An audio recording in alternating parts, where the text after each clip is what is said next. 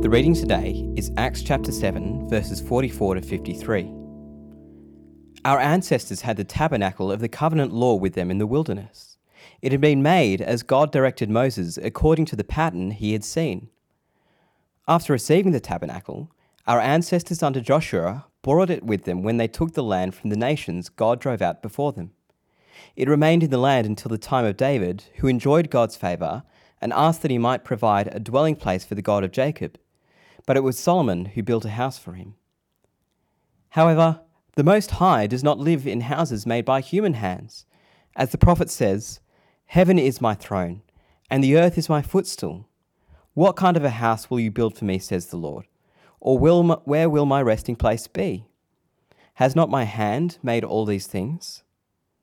You stiff-necked people, your hearts and ears are still uncircumcised. You are just like your ancestors. You always resist the Holy Spirit. Was there ever a prophet your ancestors did not persecute? They even killed those who predicted the coming of the righteous one, and now you have betrayed and murdered him. You who have received the law that was given through angels, but have not obeyed it." If you've never called someone stiff-necked, then I wouldn't start now. Having reminded those present of Israel's failure in the past, Stephen now delivers a final denunciation of his accusers. He's reminded them of Israel's historical failure, not as an academic history lesson, but in order to show them how they've failed in the present to recognise who Jesus is. Stephen has denounced Israel for rejecting God's messengers in the past, and he's now denouncing them for rejecting God's ultimate messenger, Jesus. By accusing them of having hearts and ears that are still uncircumcised, it's tantamount to saying that they do not belong to God's people. God's love is absent from their hearts, and their ears are deaf to God's voice. They have rejected those who foretold the coming of Jesus. They rejected Stephen telling them about Jesus, and they have ultimately rejected and killed Jesus himself. Stephen is warning them, not so that he feels good, but as a dire warning to those who have strayed so far from God and resisted the Holy Spirit. There is time for them to repent and turn to the one who is foretold by the prophets and who has risen from the dead.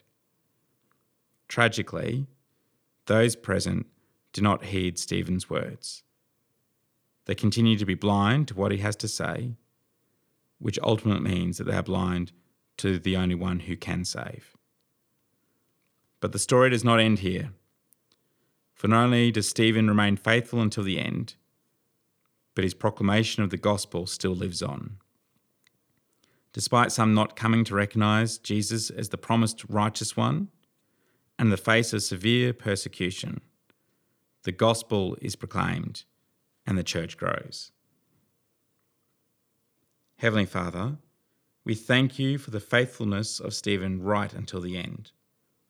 Please help us to stand strong, proclaim the gospel, and point people to your Son, no matter what the cost. In Jesus' name, Amen.